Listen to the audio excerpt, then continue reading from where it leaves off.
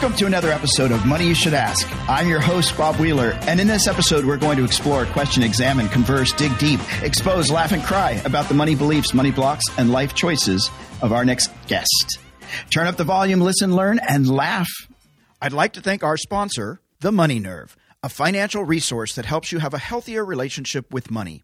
Do you feel shame around your past financial decisions? Do you feel alone in your financial struggles? Do you self-sabotage your potential financial successes? Do you keep making the same choices, expecting different results? The Money Nerve has just launched a new online course called The Course to Financial Freedom. To learn more, go to themoneynerve.com/course. The Money Nerve has an offer to all Money You Should Ask listeners for a 25% discount on the course. Use code MYSA, all caps, 25, and start your course to financial freedom now. Thanks again to our sponsor. Well, I am excited and super honored and privileged to have our guest with us today. And I normally don't do this, but I'm actually going to read her bio because I feel like I don't want to miss a thing. So, Susan, thank you and bear with me. When Susan Liverpool was 5 years old, she spent Sunday afternoons entertaining her grandparents' friends. Everyone went visiting after church by singing and tap dancing to songs on the radio, much to the delight of the ladies. Not too much has changed since then. Susan still gets her greatest satisfaction from performing, whether it's her show-stopping impersonation of Tina Turner, which we'll have to find, reading from one of her books, or singing one of the songs she composed for one of her most recent endeavors, a children's book and a CD called The Lion and The Porcupine, which you can get on Amazon, and you should check it out. It's a great, great story. You can learn about Penelope. In between, she has had a 40-year career as a registered nurse, been a single mom, and has led educational training for Landmark Worldwide, a global company that offers personal development programs. But the creative, artistic side of Susan's life has always been important.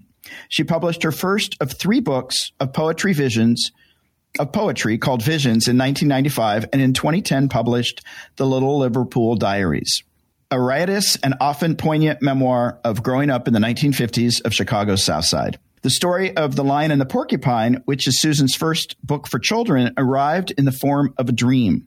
The next morning, she related it to a coworker at the hospital where she was working at the time, who encouraged her to write it down on paper.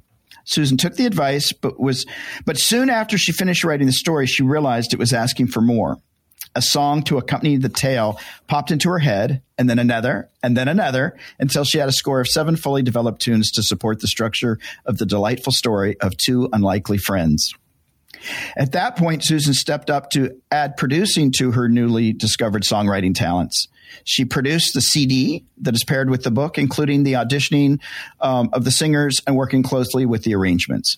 The resulting book CD package is catching on with children and adults alike. Susan is in demand for book readings and has started working on a sequel about the giddy porcupine, Penelope, and her arrogant friend, Lawrence, the king of the jungle. She currently resides in Atlanta, where she still works as a nurse, and just completed her 6th Peachtree Road Race. And she has a grown son, Jason, who lives in Chicago. So, Susan, like I told you, it's so great to have you here. Thank you. It is so great. I knew we were going to, well, I didn't know if you were going to like me, but the minute I got your package, I got really excited. I got these wonderful, so I'm going to show these. This is the CD. This is the Liverpool Diaries, the Little Liverpool Diaries. And this is the Lion and the Porcupine. Can you see them? Yeah. They're great. Thank so you you. got to check them out. I've read not all of the stories from the Little Liverpool Diaries, but they are very touching, and I think they're very relevant. And I think I want to just start there for a second. And well, before we jump into that, I'm going to just jump around because I have so much I want to talk to you about. Sure. You are a registered nurse. Yes. By trade, but an artist by calling. Yes. I mean, that's like, I feel like that's your soul's purpose. And actually, how did you semi-retired? I just want You're to semi-retired. All Mm-hmm. right. Yay. All right.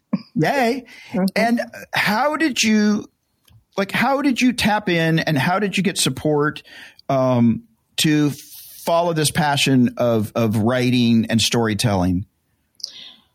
Well, I have to acknowledge my mother and my family, because when I was little, I would spend my whole day on the weekends. On Saturday, I'd spend the whole day at the library, the Chicago Public Library. My mother would let me ride the bus all the way down to the library. So I read a lot. Sorry. You're just trying to throw me off there. Okay, okay, I get it. Like, the library. Sorry. Yeah, I used to write stories and poems when I was little. So all of that was sort of deeply nurtured by my mother. We went to the museum. She took me to concerts, theater. So my artistic nature was nurtured from a very young age. Then, my mother said, you need a job, I wanted to be a dancer. I wanted to be a dancer on Broadway. She said, well, okay. what if you break your leg? What are you going to do then? That wasn't an unusual conversation in my community. You need to have a career where you can have a job. So I put all that aside and became a registered nurse, because I thought, I need to have a regular paycheck. And the whole starving artist conversation, was very much in my consciousness. Yeah.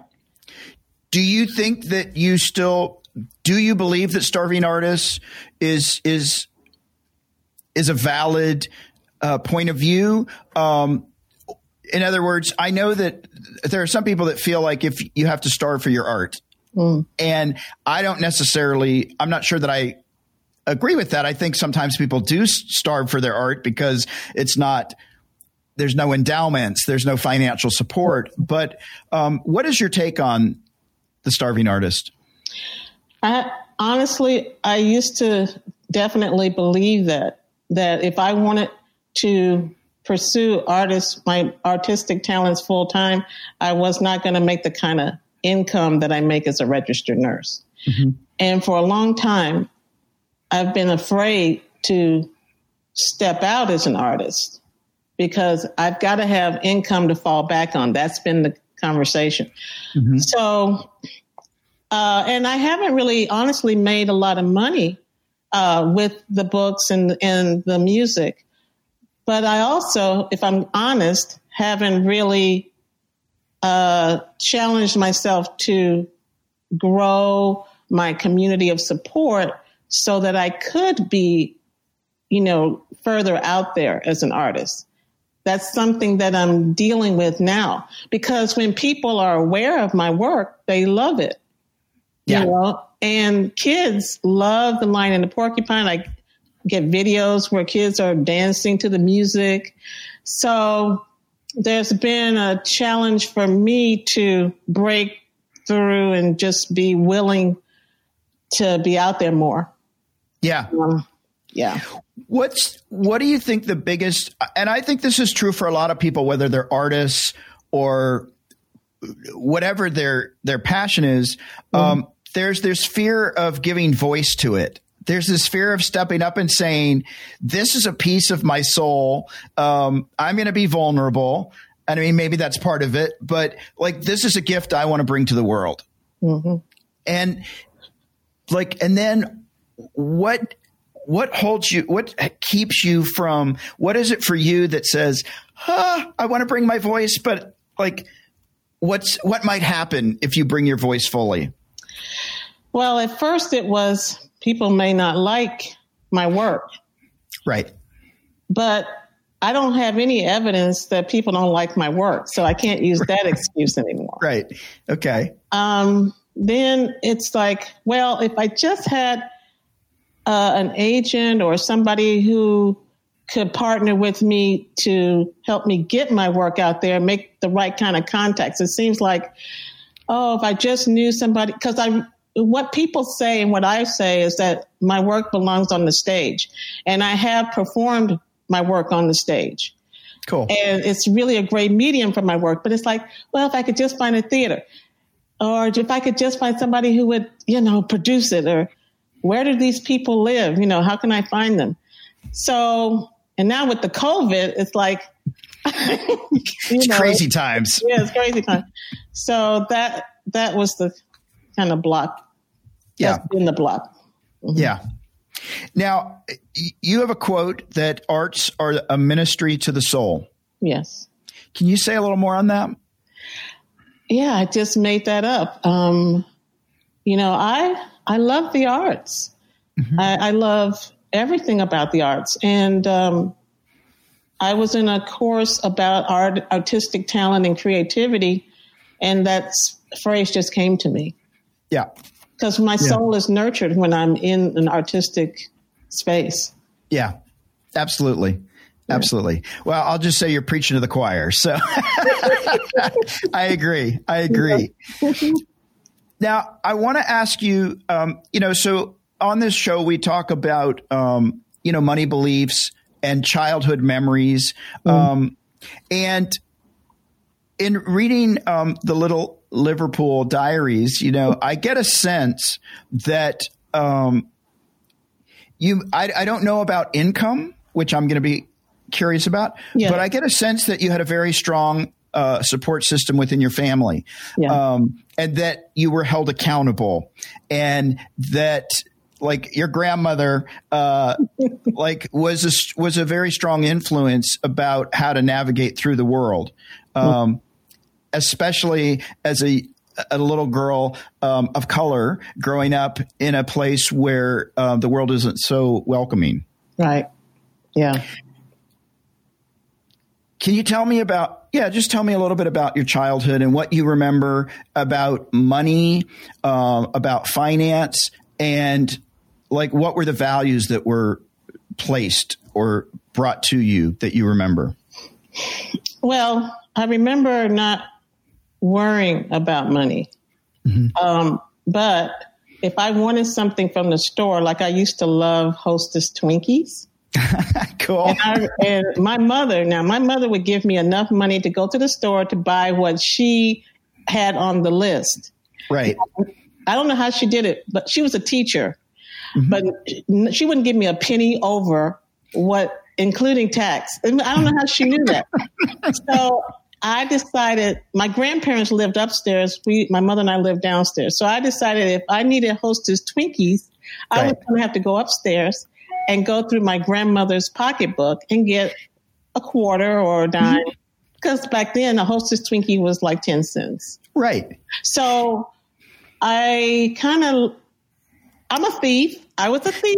Well, I was just going to ask if it was a loan. No, it wasn't a loan. I wanted Hostess Twinkies. And if I was going to get Hostess Twinkies, I was going to have to take money out of her pocketbook to get it. Courtesy of grandma. Courtesy of my grandmother. So I kind of grew up not worried about money, not thinking much about it, but I did have that if I want it, I'm going to figure out a way to get it. Yeah. Do you think your grandma ever knew that the 25 cents went missing? Yeah, I think eventually she did, because she kept her pocketbook on the dining room chair. And I remember one time I went upstairs and it was moved to her bedroom. So I said, okay. Oh. And, it's going to take a lot more to go through the dining room, down the hall to the bedrooms, That's hilarious. Oh, man. And do you remember anything that your mom or your grandparents ever imparted to you about money, or save it, or what were the mantras that you remember? Save, save, save. My grandparents were real, and my mother were extraordinary. My mother was really, when she passed away, she donated $20,000 to the United Negro College Fund. Wow. We Awesome. didn't even know she had that kind of extra. What? Why didn't she give it to me? So she instilled save, save, save. My grandparents owned the building that we lived in. They paid off the mortgage when I was 18 or 19 years old. Mm-hmm. Really, but the time that I realized that money was important was when I turned 13, And my mother said, well, if you want extra money, you're going to have to get a job. And I was like, what? I'm 13. Dang. So I had to get a part-time job at the dry cleaner to have extra money. Yeah. And how was that, taking that extra job? I mean, oh my God. I think I lasted about a month or two. I don't remember. It's all a blur because, you know, have you ever noticed when you go to the dry cleaner, they take your clothes and they just kind of dump them on the, and I always wonder, well, how do they keep them separated? Right. Well, by not hiring people like me, because I would get the clothes, I would get them confused, and the lady did my mother a favor by offering that part-time job. And she said, I'm sorry, it's not working out. It's not working out. You got to go. And I was like, yes. Oh, success. And how long it was before you got your next part-time job or job? Well, that was when I went to the University of Illinois. Mm-hmm. But while I was in high school, we spent the last 2 years of high school where you could take a vocational training. So I took training to become a licensed practical nurse at LPN. Okay. And so I worked when I graduated from high school, I also got my license as an LPN. So I worked on the weekends to help fund my college education. Okay. Oh, that was, yeah. Oh, wow. So I worked as a nurse on Saturdays to have extra money because I had a full scholarship to a complete full grant to the University of Illinois. But I needed money to, walking around money, as they call it. Got to buy Twinkies. Yeah, exactly. They're good at any age. So I'm curious about a couple of things in your childhood. I was reading the story about funerals and wakes, and I was thinking, oh no, it's not going to happen. But you knocked over the casket, and that must have been mortifying. Well, actually, you have to embellish sometimes. So I didn't knock over the casket. Okay. I did touch the body.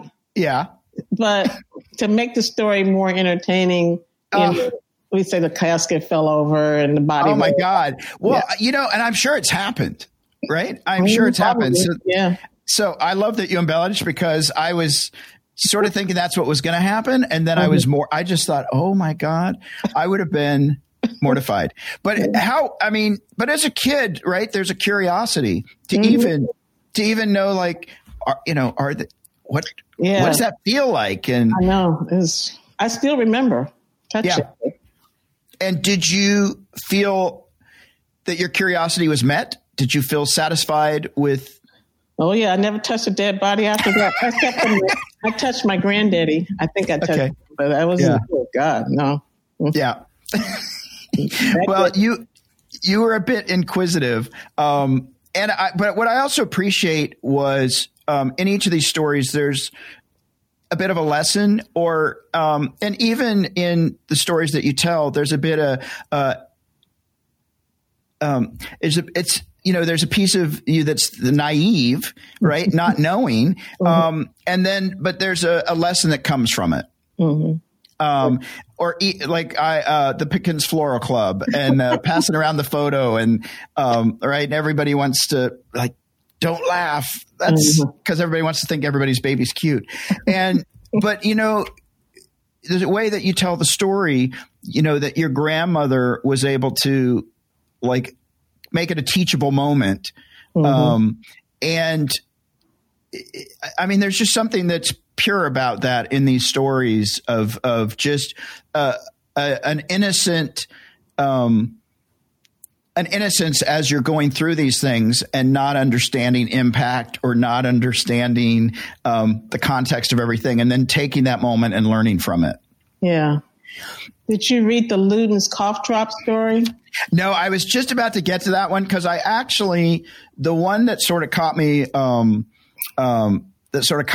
and it was a bit emotional for me was my first fist fight. Mm-hmm. Yeah. And so some of this is heavy stuff. I mean, at least for me, it's heavy stuff. And I can't imagine being a child and having some of these experiences. So, I was moved by that story. Yeah.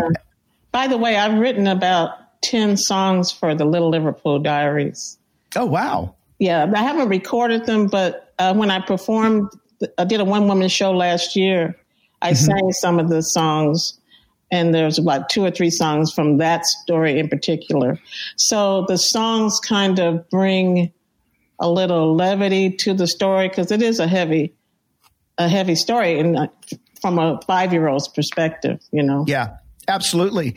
And touching on that, do you, for your own personal experiences, growing up as a 5-year-old woman of color, there might have, I would imagine there were challenges. I would imagine the doors were not always open. Mm-mm. And yet there seems to be a bit of grace and dignity in the way that your mom and your grandmother navigated through all of this, and a lot of practicality with heart. And I didn't get any sense of bitterness or anger or, frustration at the system. And I just wonder, like, if you can just share a little bit about challenges you as a child remember going, wow, this feels like an obstacle. My mother and my grandmother were both activists. My mother was especially an activist. And they, from their example, instilled in me, don't take anything from anybody. Yeah. My grandmother was not a peace-loving kind of person. And when you read she's like, fight first, ask questions later. No, and I actually applaud her for that. I mean, given the circumstance, good for her. Amen. Yeah. And the first time I actually realized that the world was dangerous for Black children, for Black people, was when Dr. King was assassinated. Oh, well, actually, before that, when he came to Chicago and marched with Cicero. Well, actually, before that, when my father took my stepbrother, half-brother, and I to a bowling alley in Cicero. If you know anything about Chicago, back then, you did not cross Cicero Avenue. Right. You could get killed. So he took us to a bowling alley in Cicero, and we were only Black people in there. And, you could hear a pin drop in a bowling alley. People's mouths dropped open and like, and I even though I was like 12 or something, I knew he shouldn't have brought us here. Right. So that was my first experience with, wow, people hate us. Yeah. And being terrified. And then when Dr. King when he came to Chicago, my mother wouldn't let me join the march. My church, people marched from my church. She wouldn't let me go. She was, worried about my safety. And when I watched it on television, I just couldn't believe that was a wake up call. Like the hatred. And even Dr. King said he had never experienced such hatred this was even worse than Mississippi and Alabama, the hatred that he encountered. But when he was assassinated, I was, we watched it on television. I remember my grandmother said, well, they finally got him. And that just that really resonated. It's like, okay, you step out there, you attempt to have a voice, you're going to die. Yeah. And that was just indelibly, pressed into my mind. It's like, wow, there's a consequence for speaking up and being a voice if you're Black. Yeah. But I can't help myself. I do. If you know me and spend more than 2 minutes around me, I'm very opinionated. And I just, to my family's credit, will not let my voice be silenced. I can't do it. I think it's awesome that you have kept bringing your voice in spite of that. And I'm wondering, as you went through life making choices and having that resonation, that if you have a voice as a Black person, it could get you killed. Mm-hmm. And you moved forward anyway. But was there a bit of a push and pull with, let me have my wait, I better not have my voice. And was there a struggle? Yeah, there still is. I've toyed around with the idea of, running for office or, having a bigger platform. And then it's like, it just doesn't look like a winner to be in politics even right now. I mean, not so much for my physical safety as how do you get above there's so much inauthenticity and bull crap that you have to, scream to be heard above. Yeah, I don't know that I don't know that the winners really win because they have to take on all of the problems behind them and all of the hate or dislike coming from opposition. Yeah, no, thank you. Mm-hmm. No, thank you. I think I'd rather go sing a song or write a book and tap into that.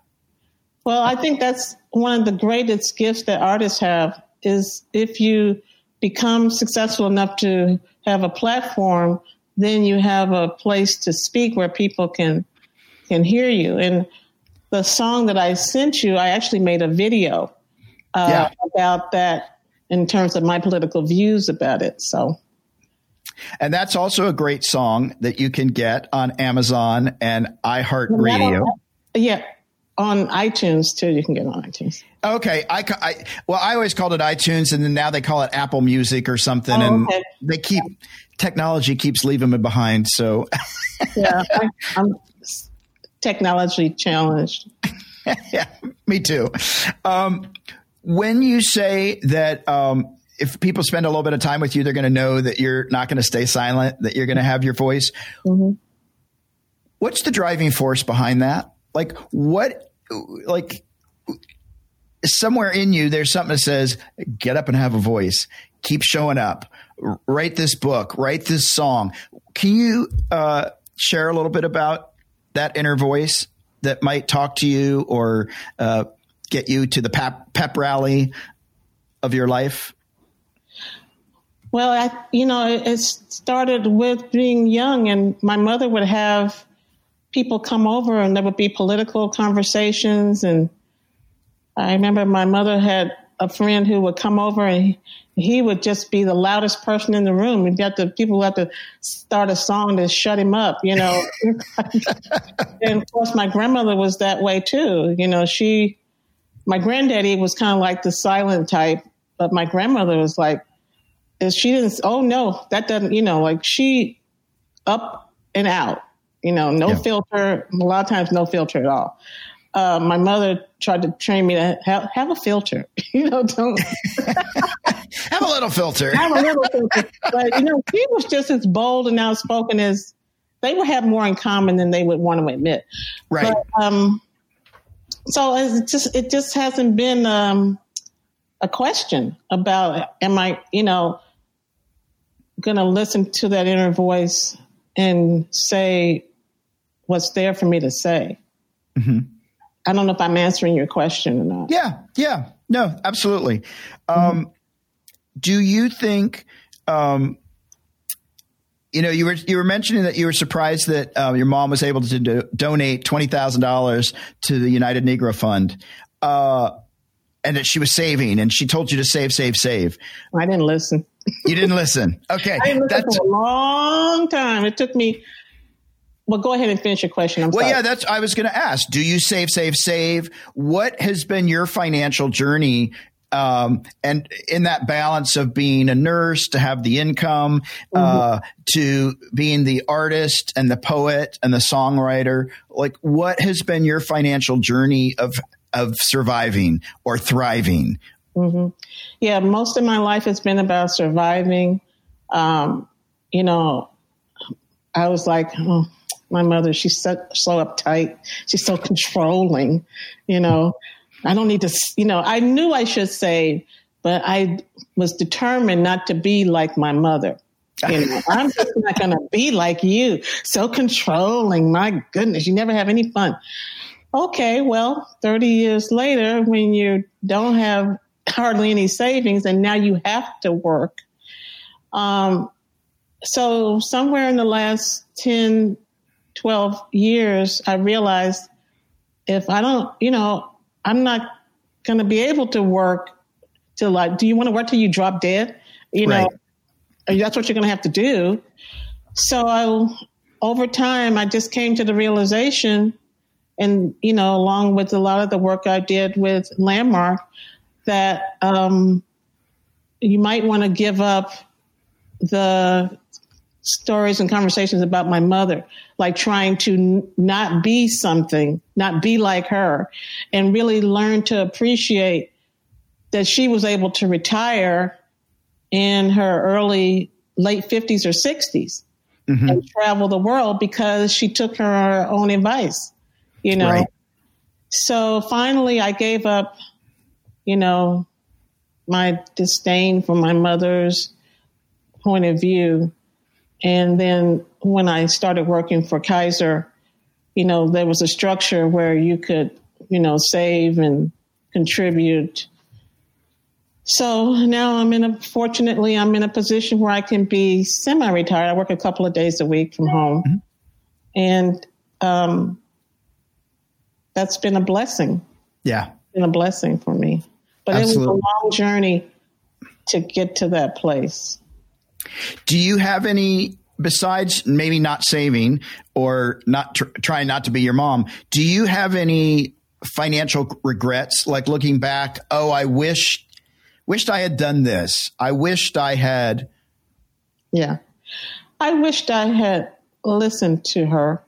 I wished I hadn't been so determined to be not her.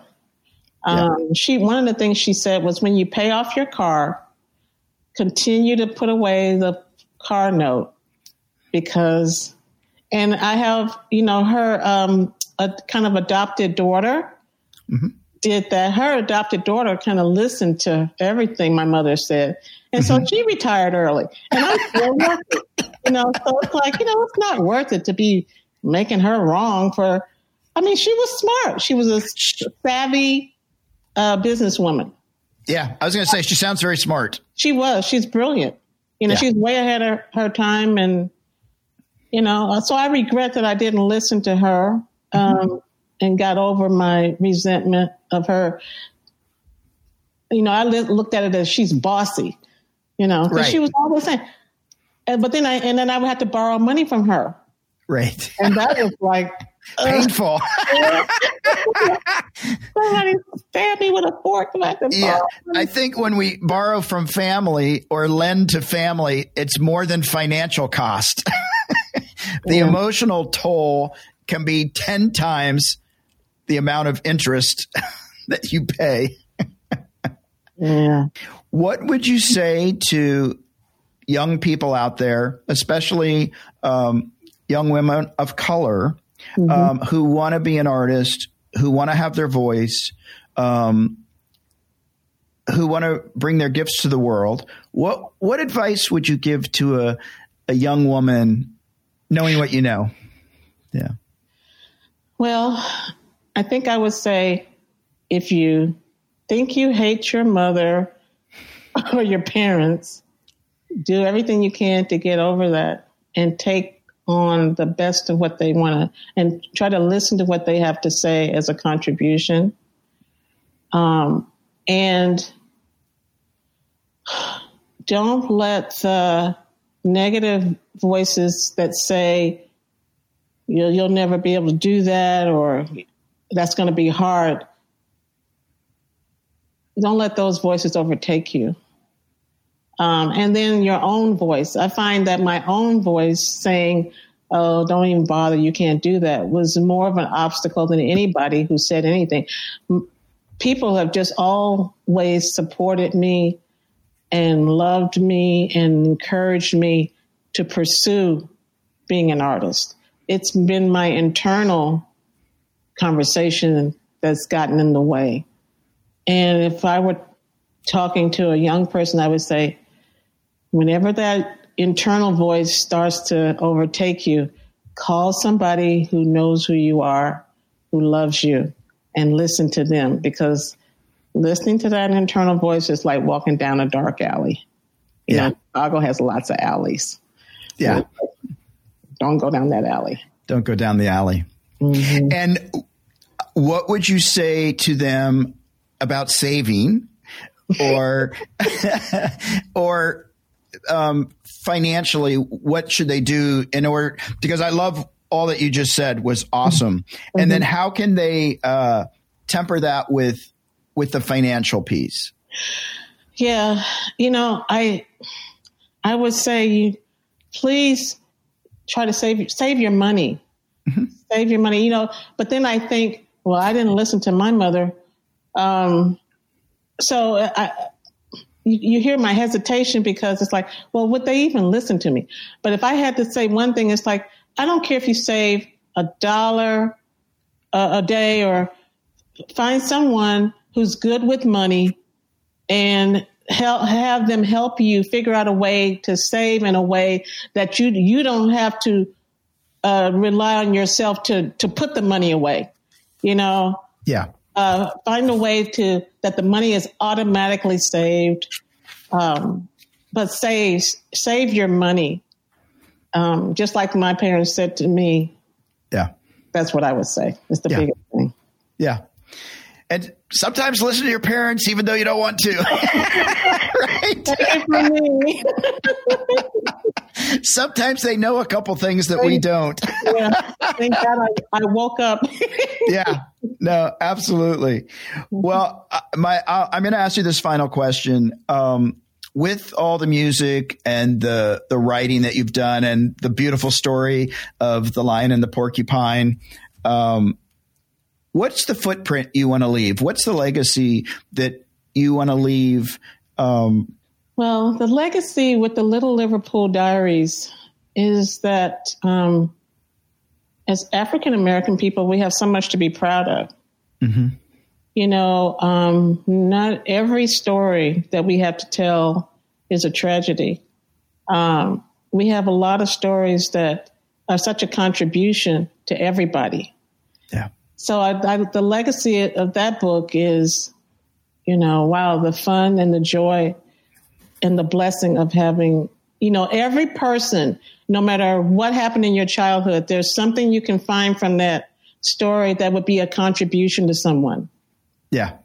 And then with the Lion and the Porcupine, I think the legacy is that you don't have to go to songwriting school to become a songwriter. You don't have to, you know, I never thought I'm not a children's book writer. I don't know anything about writing a children's book. This story came to me in a dream. So for artists understand what I'm saying. You channel this stuff. And the greatness of an artist is, are you willing to listen to what's being channeled to you? Yeah. And I think the legacy of the Lion and the Porcupine is, when a great idea comes to you, follow it, because it came to you for a reason. Yeah.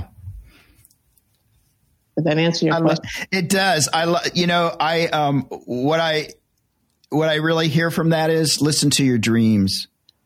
Yeah. Like, listen to your dreams. And follow them. And follow them. Yeah.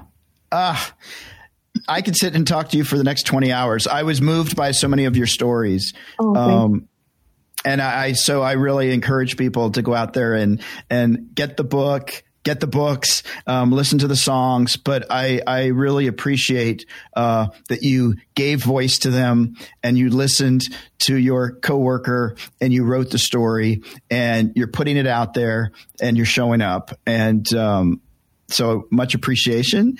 Where can people find you on social media, Susan?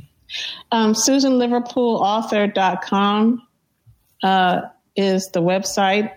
And I have to be honest, I'm not big on Facebook, but you can find me on Facebook. Okay, and then these are the books. Yeah, you can find that on Amazon. Is that better? Yeah. I want to make sure we're getting the books perfect because Amazon. Yes, and the CD is on Amazon or cdbaby.com. You can also, or iTunes, you can download the music. Nobody has CDs anymore, so. I know. I'm still holding on to mine. I paid for them. Proof that I bought them. Well, I hope that people buy your book from hearing this podcast because I think they're all amazing. The stories are great. Thank you. And yeah, so I'm just so grateful that you came on and shared all this. And I want to say to our listeners, don't forget to share the love. You can find us on Facebook, Twitter, and Instagram. Search for Money You Should Ask, all one word. You can subscribe to this podcast on Apple Podcasts, Spotify, Stitcher, or your favorite podcast player. Susan, it has been such a delight and a pleasure, and I wish you continued success on your journey. And I just hope that you keep listening to your dreams and following them and keep bringing your gifts. Thank you. Thank you for the opportunity to be with you today. Absolutely. Thank you. You're welcome. It's been a blessing.